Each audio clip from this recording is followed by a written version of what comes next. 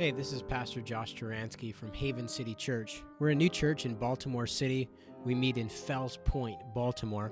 The following sermon was recorded on February 25th, 2018. If you'd like to find out more information about Haven City Church, you can go to www.baltimorechurch.com, or you can find us on Facebook, Instagram, or Twitter. We'd love to hear from you. Luke chapter 5, 27 through 39. It says this: After this, Jesus went out and saw a tax collector by the name of Levi sitting at his tax booth. "Follow me," Jesus said to him, and Levi got up, left everything, and followed him. Then Levi held a great banquet for Jesus at his house, and a large crowd of tax collectors and others were eating with him.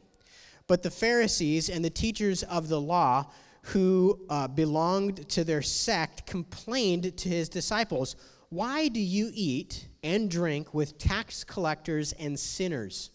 Jesus answered them, "It is not the healthy who need a doctor, but the sick. I've not come to call the righteous, but sinners to repentance." They said to him, "John's disciples often fast and pray, and so do the disciples of the Pharisees, but yours go on eating and drinking." Jesus answered, "Can you make the friends of the bridegroom fast while he is with them? But the time will come when the bridegroom will be taken from them. In those days they will fast."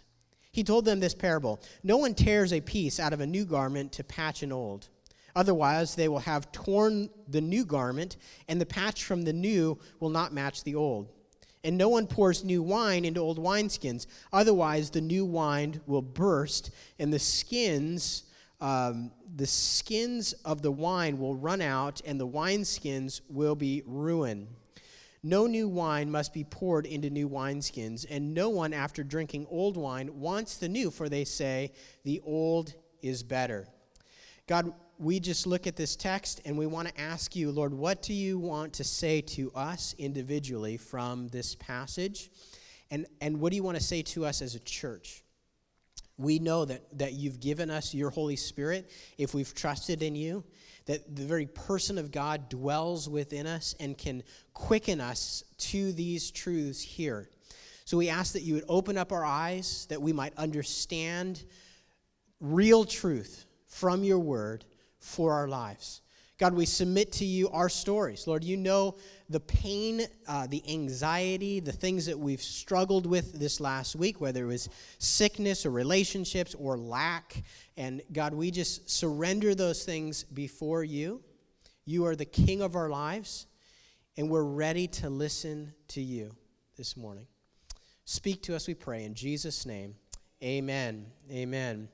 So last week, as we were looking at this text, we saw Jesus' ministry continuing in Galilee.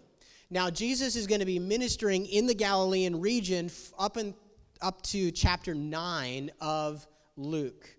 There's a bunch of cities that surround the Lake Gennesaret or the Sea of Galilee, and Jesus is traveling from city to city to share the message of the kingdom. He's also healing people. And last week we saw Jesus do this miracle where he had Peter go back out into the deep of the water, and all these fish were brought into his net. And then we looked at the miracle of the man of leprosy being healed by Jesus. And the third miracle we looked at was the paralytic man who was lowered down through the ceiling, and that man was healed. Amazing things that were taking place. And one of the things, right before we looked at the paralytic man, we saw this reference to the scribes and the Pharisees being gathered in the crowd in this house that was packed. And in fact, they complained in their heart when Jesus looked at this paralytic man and said, "Your sins are forgiven you."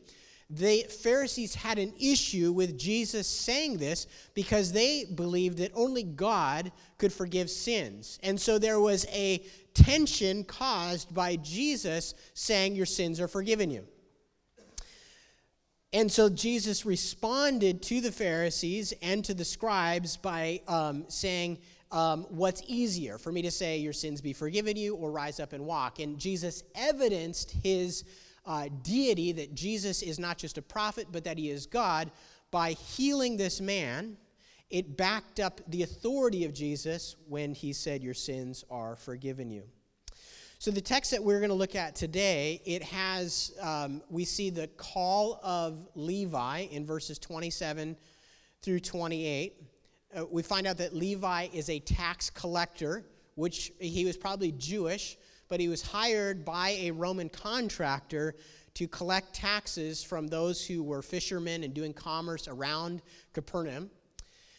We also see in this text in verse 29 through 32 that after Levi responds to the Lord's command to follow me, Levi throws a big party, and that goes right into the Pharisees and scribes again complaining about Jesus having this big party.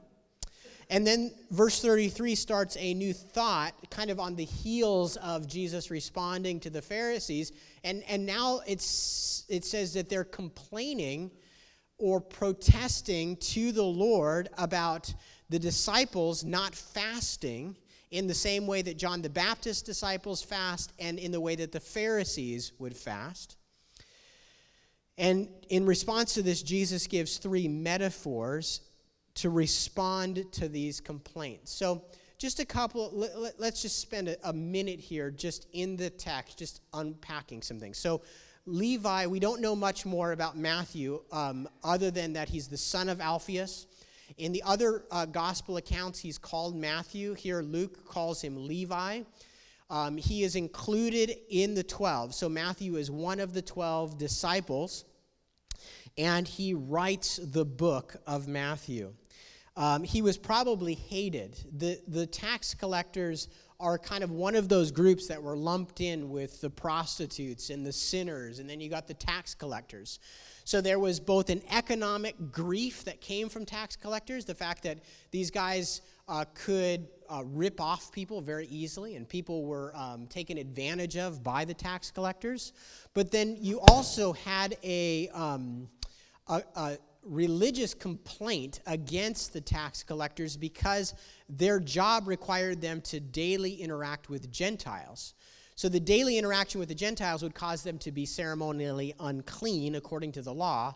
And so the tax collectors were just kind of, they were more ingratiated and approved of by the Gentile community than by proper Jews. They just didn't fit in. They were not appreciated. And yet here we encounter Jesus telling Levi, come and follow me.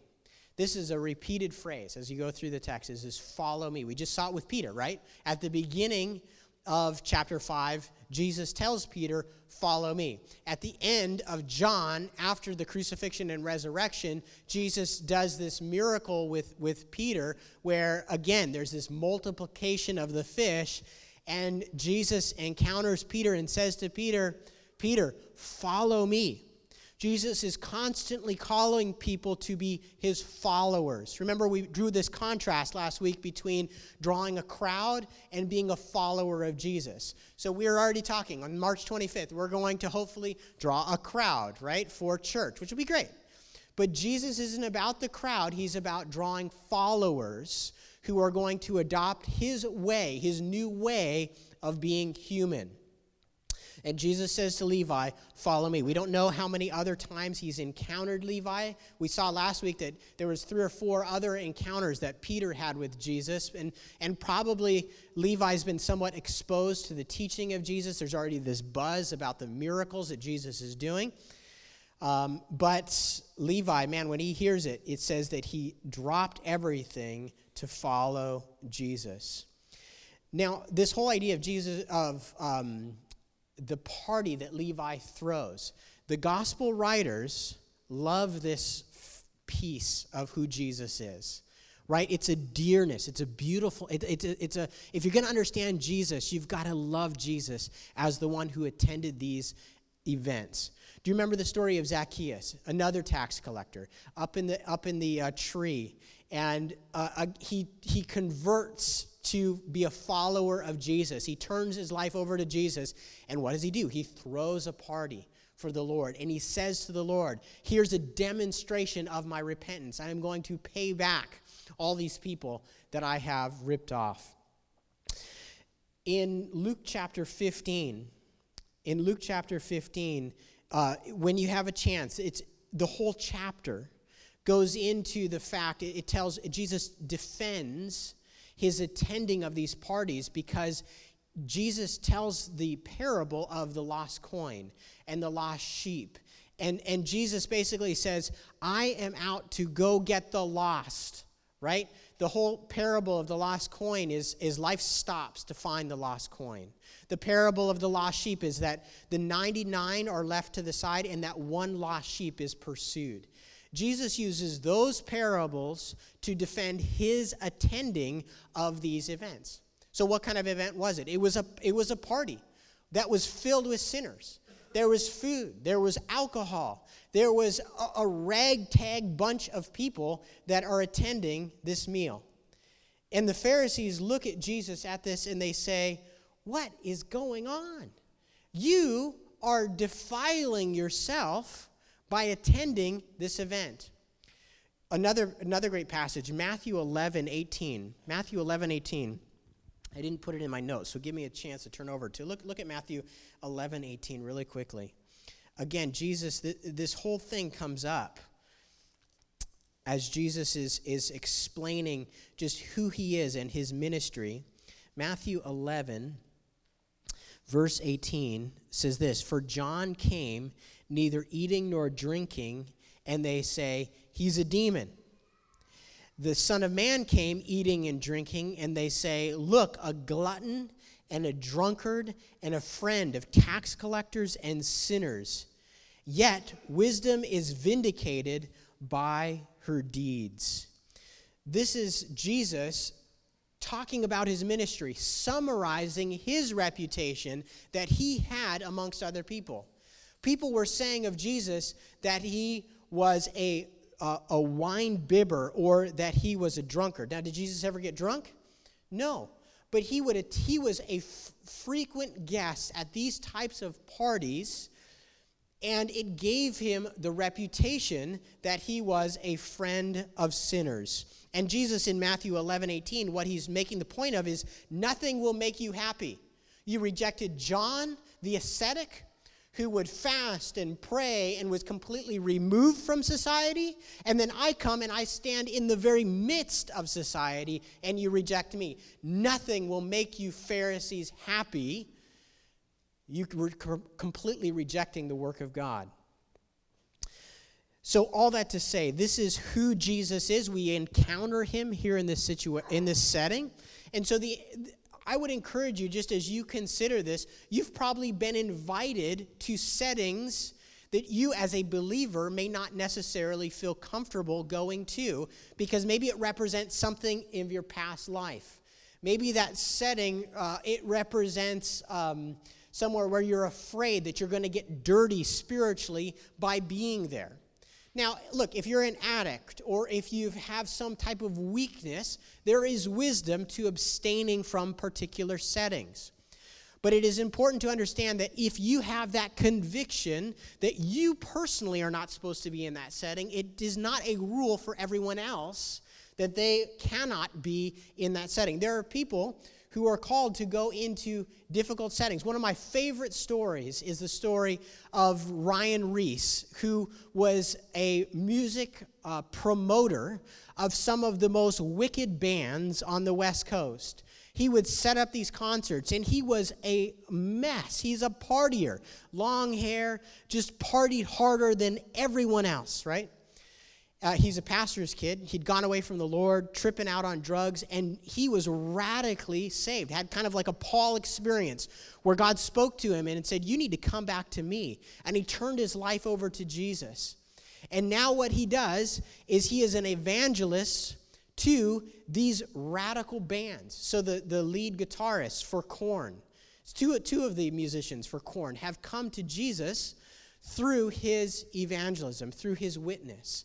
And he's led a number of other of these crazy musicians that have really a reputation of almost being demonic in their music. He has gone into their midst and he shares the gospel. So if you go to a Korn concert, the last time I heard, Head, I think he's the bassist for Korn, he's given a moment, he'll say, look, I want to tell you about how my life has been radically changed. Meet me over at the door after the concert so I can tell you about Jesus who's changed my life. He does like an altar call thing after his concert on the side. Now, I would feel uncomfortable in that setting. I am not a Korn listener, right? I was that sheltered homeschool kid that couldn't even listen to DC Talk until he hit puberty, right? I was super sheltered. So I'm going to be ineffectual if I go to a Korn concert. I'll be like hovering under the chairs. But God he's using Ryan in this particular setting to be a witness to people who are far from God. And so here we have an example. Jesus, he's a friend of sinners. Now, here's the cool thing.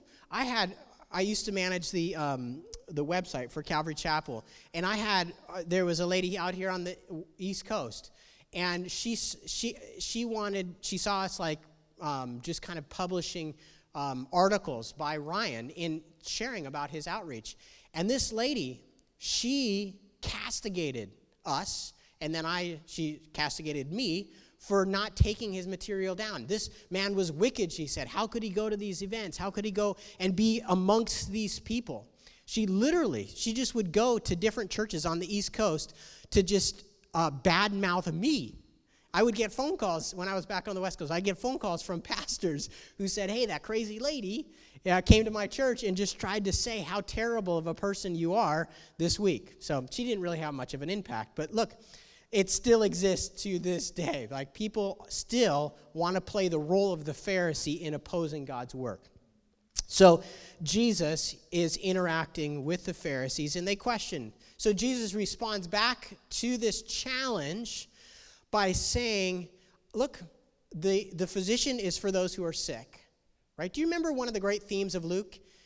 The great theme of Luke, one of the great themes is that God has a plan, right? And Jesus is that great plan. Right? And we know that that's one of the great themes is because Luke keeps referencing how the Old Testament spoke of Jesus, right? And then we're also seeing the fact that Jesus' work continues after the book of Luke, right? So God continues his work.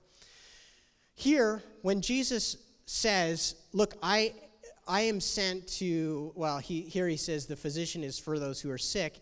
We get that idea that, look, the plan of God is continuing, right? Jesus has come as the great physician to heal people spiritually. And that is going to keep going. In order to benefit from the plan of God there, you have to self-diagnose yourself as one who needs the great physician, right? The physician is of no use to the healthy person. You don't need a doctor. I didn't need a doctor this last week because I felt great. I didn't even really think about the doctor a whole lot. But if you're sick, you start thinking, oh, maybe I need to go to the doctors and check in. So these Pharisees are literally not self-aware enough to realize that they are the ones in need of this spiritual physician. Let's keep going. Just want to summarize some of these main points because this is really just a sweet thing here that Jesus is talking about. So fasting. Okay, so fasting really quickly, which is the next part. The Pharisees are complaining. They're upset about fasting. And the fasting that these Pharisees are familiar with, remember the Jews would fast once a year. Remember what the holiday was? Yes, so the Yom Kippur, yes. So they would fast, they were required to fast just one time a year. Now the Pharisees would fast twice a week.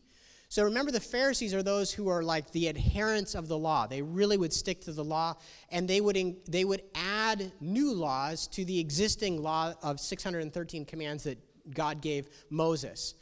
So here is the Pharisees who are familiar with regular fasting, and they're looking at Jesus' disciples who are not fasting.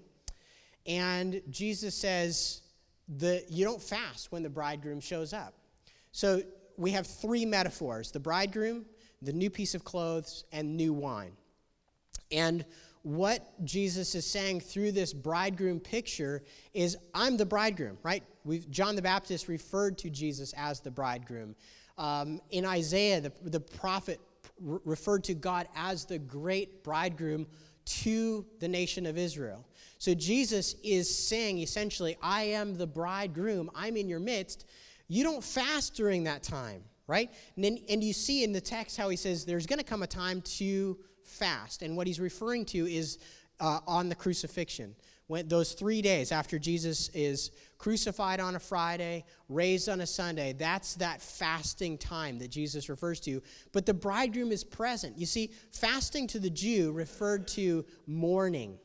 In fact, right now, it's the idea of Lent, right? We're in the Lent season. Our church tribe doesn't necessarily celebrate Lent. We're not opposed to it. It's just like you didn't come to me on Friday and get stuff on your forehead, right? So, but the idea behind Lent is a time of mourning, preparing your heart for the crucifixion. And we grieve over sin. And that was the idea behind the fasting that Israel would do.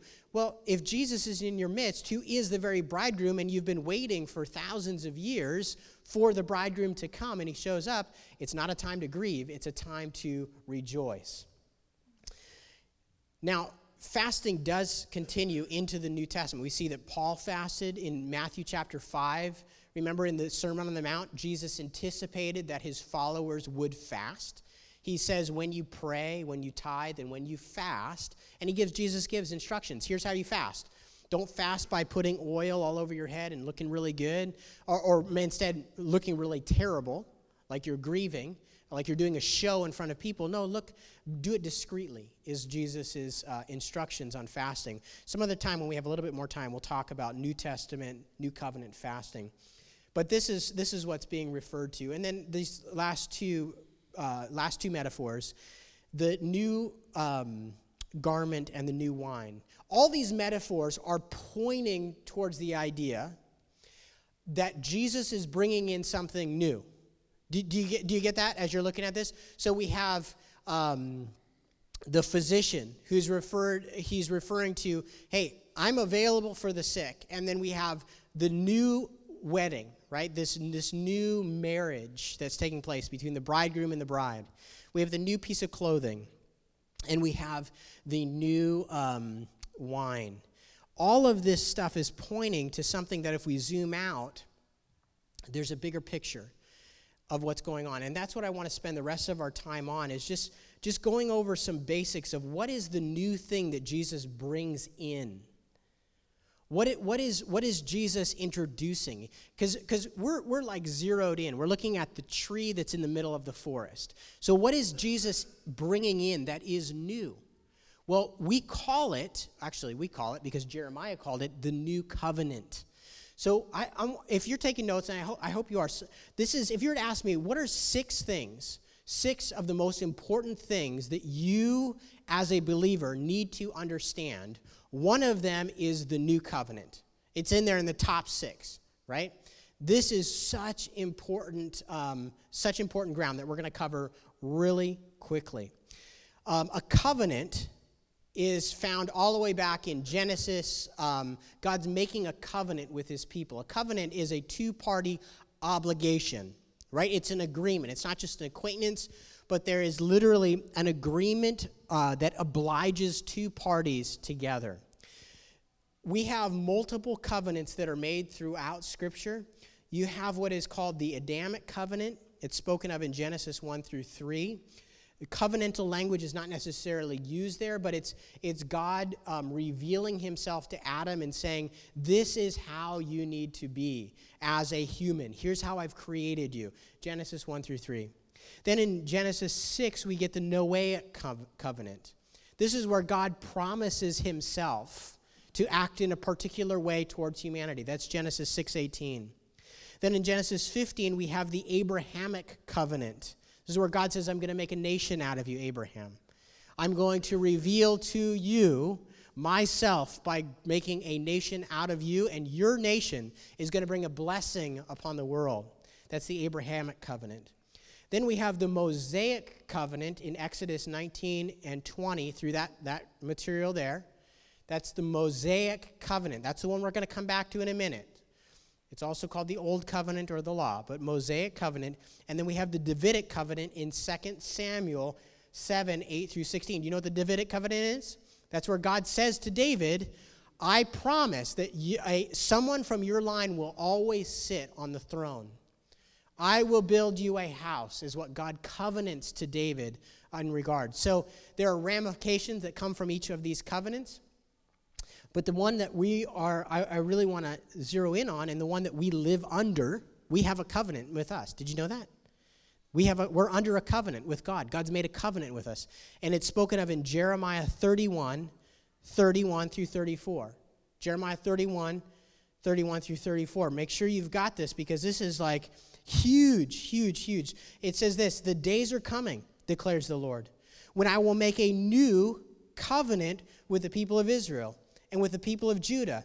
It will not be like the covenant I made with their ancestors when I took them by the hand to lead them out of Egypt. What was that covenant?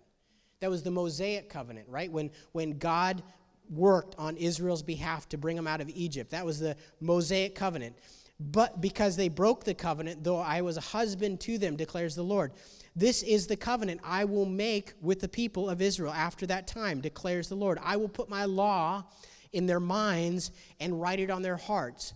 I will be their God, and they will be my people. No longer will they teach their neighbor or say to one another, know the Lord, because they will all know me, from the least of them to the greatest, declares the Lord. For I will forgive their wickedness, and I will remember their sins no more. So Jeremiah the prophet looks into the future 700 years and says, there's going to be a new covenant that's coming, right? Fast forward to Luke, we get to Luke 22, and Luke 22 says this. Jesus, after taking the cup, he gave thanks, and he said, take this, divide it among you. That's the bread. For I will tell you, I will not drink again from the fruit of the vine until the kingdom of God comes. He took the bread, he gave thanks, he broke it, and gave it to them, saying, this is my body given for you. Do this in remembrance of me. In the same way, after supper, he took the cup, saying, this is the cup of the new covenant in my blood, which is poured out for you. Jeremiah, 700 years in advance, spoke of this covenant, and then Jesus is sitting with his disciples for dinner, and he says, this is it. This cup is the cup of the new covenant. A covenant was made in blood. You go back to the Abrahamic covenant, there was the shedding of blood to make the covenant. And so Jesus inaugurates, he says, when I die on the cross tomorrow, and my blood is shed, a new covenant is going to be inaugurated for my people, for my followers.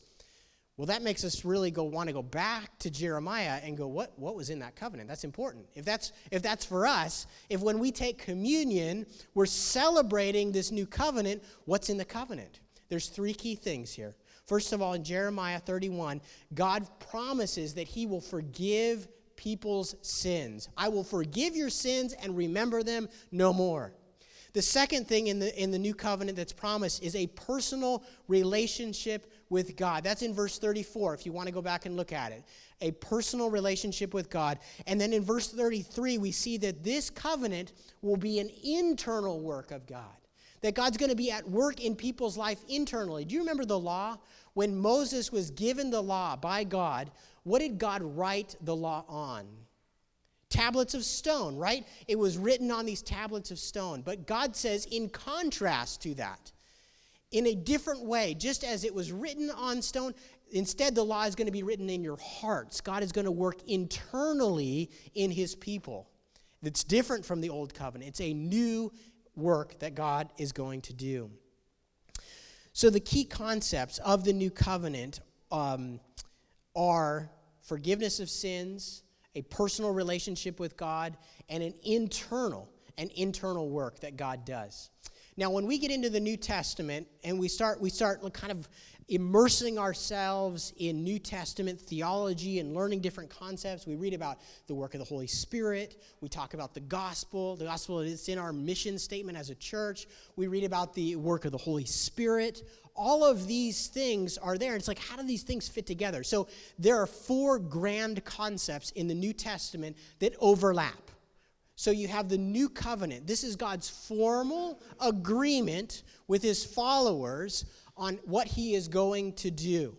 That's the new covenant. But then we encounter grace. What's grace? Grace is the activity of God under the new covenant. Right? So the word grace, sometimes you see new covenant concepts, but the term that's being talked about is grace. God, in Peter, he talks about growing in the grace of God. In Hebrews, it talks about being established in grace. In Romans chapter 5, it talks about standing in grace. Those are all concepts that flow from the new covenant, but grace is the activity of God on man's behalf. Grace happens because the new covenant exists. The third is the gospel. We read a lot about the gospel. Well, how does the gospel fit into this picture? The gospel is the message about the new covenant. The gospel tells the good news, declares the good news about the ramifications of the new covenant. And then we see the Spirit, the work of the Spirit of God. The Spirit is the third person of the Trinity, making the new covenant real in our human experience. Right? So God gives us his Spirit so that the new covenant is real in how we do life on a regular basis. So you may be in a passage where Paul's like writing his letter to the church and he's going off on the Holy Spirit, right? Well, that relates back to the new covenant. Or maybe there's this emphasis on grace. It relates back to the new covenant, right? So all this stuff, all of those big themes go back to the new covenant.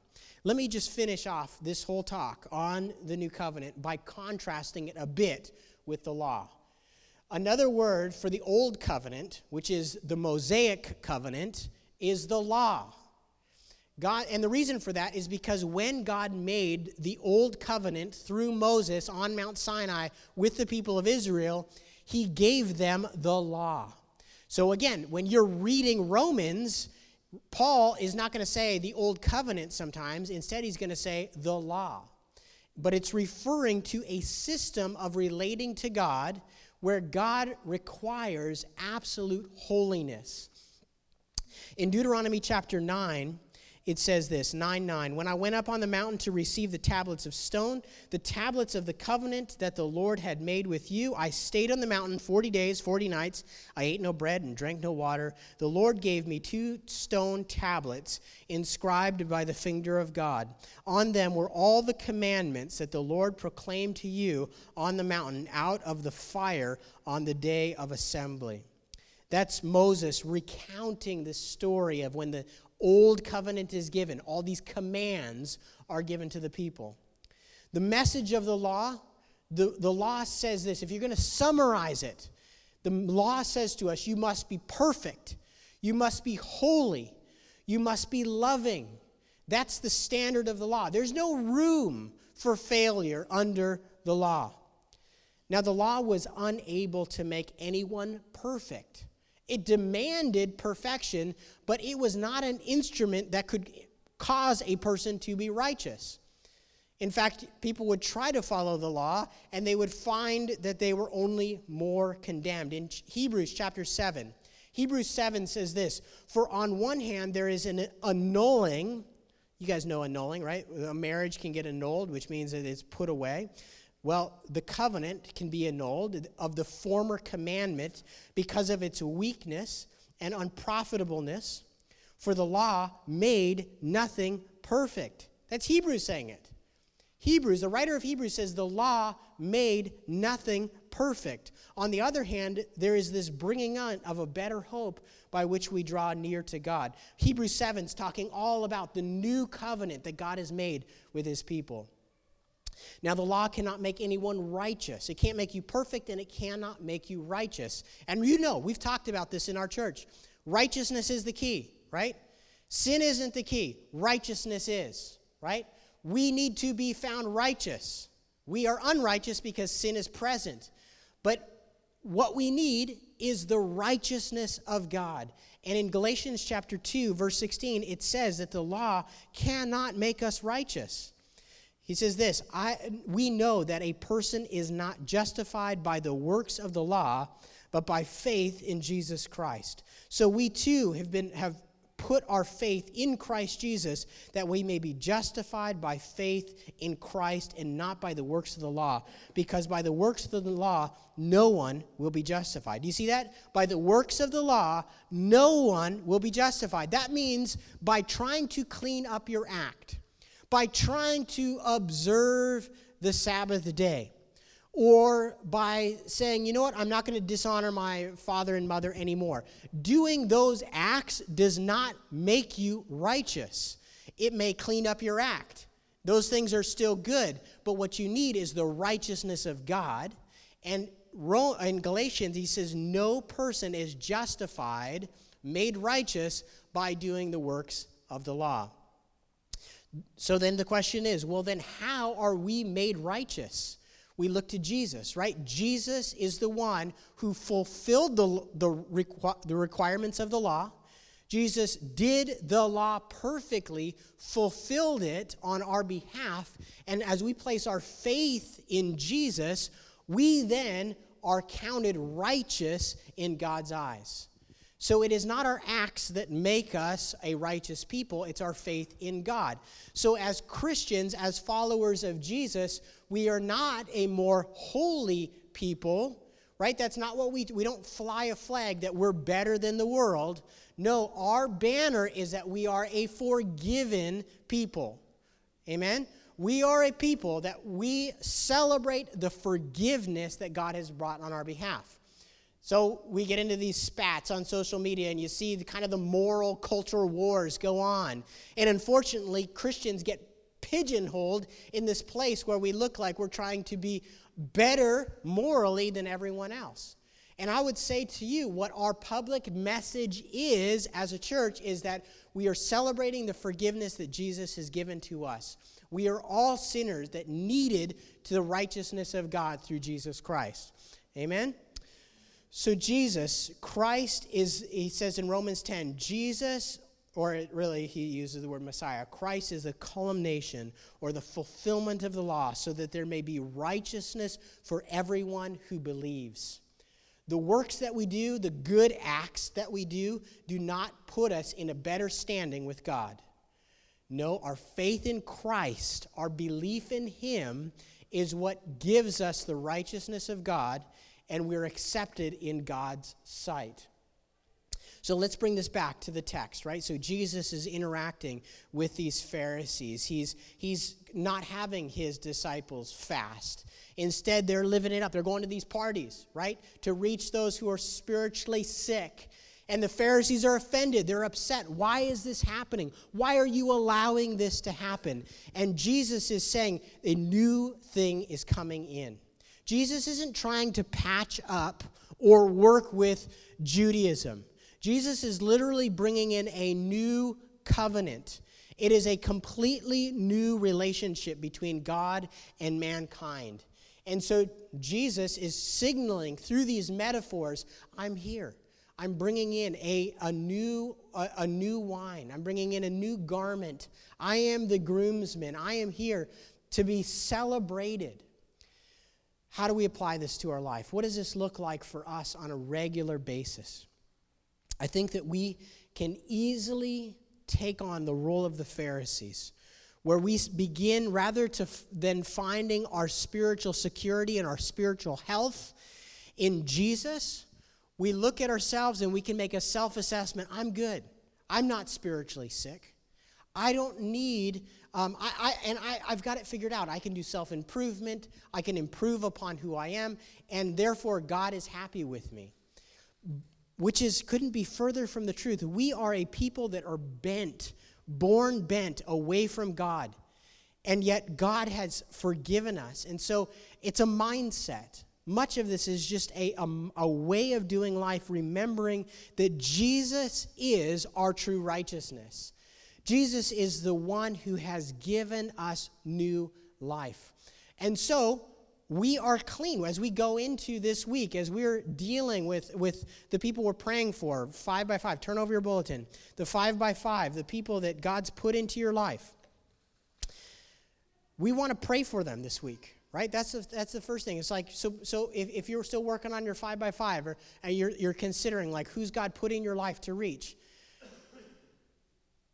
pray for them. Pray that God would show you, who else do you want me to be, who have you put in my life that needs the gospel message? Who needs the forgiveness of Christ? Touch base with them. How is this week? Be praying this week. How is your week this week? As you do this week, how are you going to interact with these people on that list? What does it look like to just be the light of God to that person, to just surprise them, right? Surprise them with kindness once a month. Invite them to special events. I just want to refresh you guys in that whole mindset that God has put into your life people that need to know Jesus, right? We've been doing this for a while. We've been talking through the 5x5, and I just want to continue to encourage you that this week you have people in your life that you already know their name.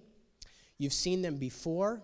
You have built up a little bit of rapport with them, and you have the ability to carry with you the person of Christ and let Jesus live through you encountering that person, right? The way that Jesus encountered Capernaum and lived in the midst of these people, you have ability to impact Baltimore and these 5 individuals. I don't know what it's going to look like. That's why you got the Holy Spirit, right, going with you this week into those settings. But he wants to work through you. So we're going to pray in just a minute.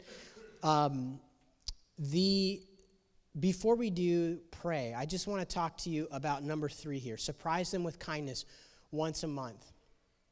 One of the things that you know that we've done as a church is that we've built a relationship with our local elementary school and middle school, right? Which is City Spring Elementary School, which is just half a mile from us here. They have 800 kids. Most of them come from families where the average household income is $8,800 per year. $8,800 per year. That's the average household income. 800 kids are coming from that community. It's like 96% black. There's a small Latino community there as well. And we've done 5 or 6 things that have been really awesome with this school. And that it's been Holy Spirit inspired. I was talking with my son this week about this next thing I'm going to talk about in a second. And just been man, we didn't even try. These things these doors came to us. The 180 frozen turkeys we gave away, that was some other church was hey, we got 180 frozen turkeys. You want to give them away? I was yeah, sure. We'd love to, right? So 2 weeks ago, I walked in there and the principal said, it's time to do something special for the staff. They got 90 staff working and running the school.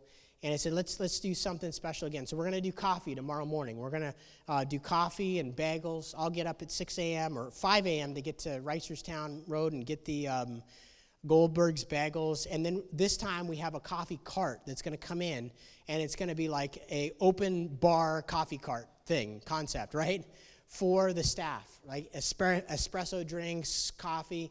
It's going to be awesome. A little bit more expensive than last time, but it's just going to, and all we're saying to the school is we got your back, right? We love you guys. We care about what you're doing.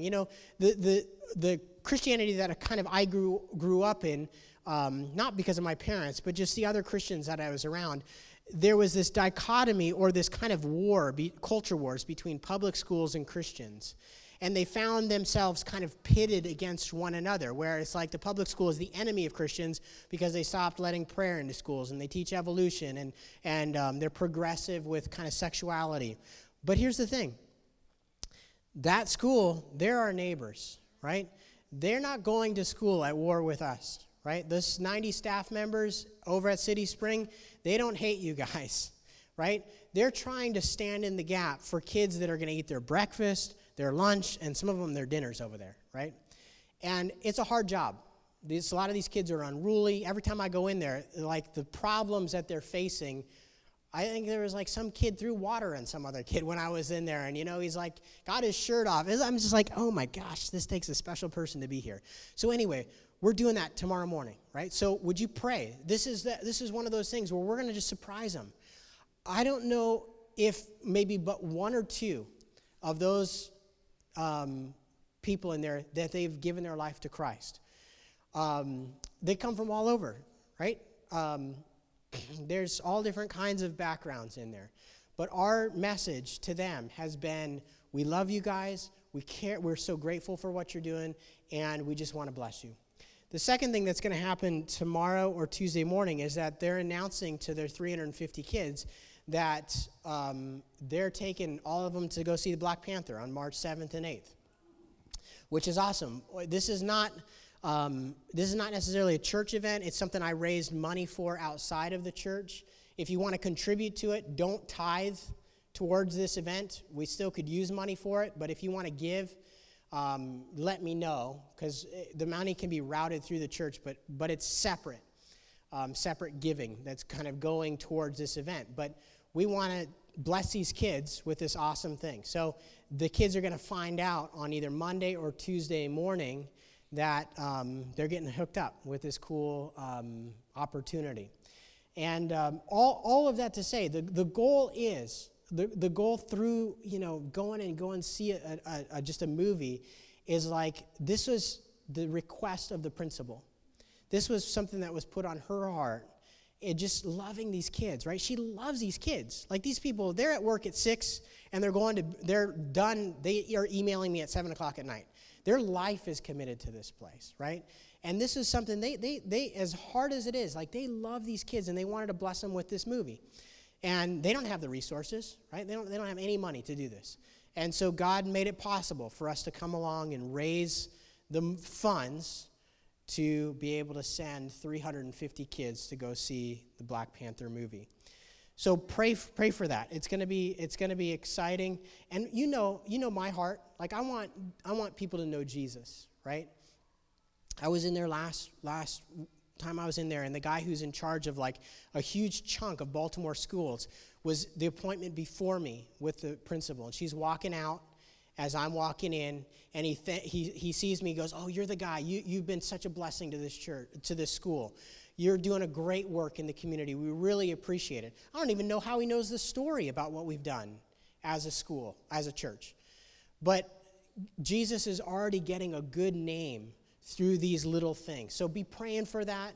I appreciate you guys that have participated in past stuff. If any of you want to chaperone for the event, for the Black Panther event, let me know.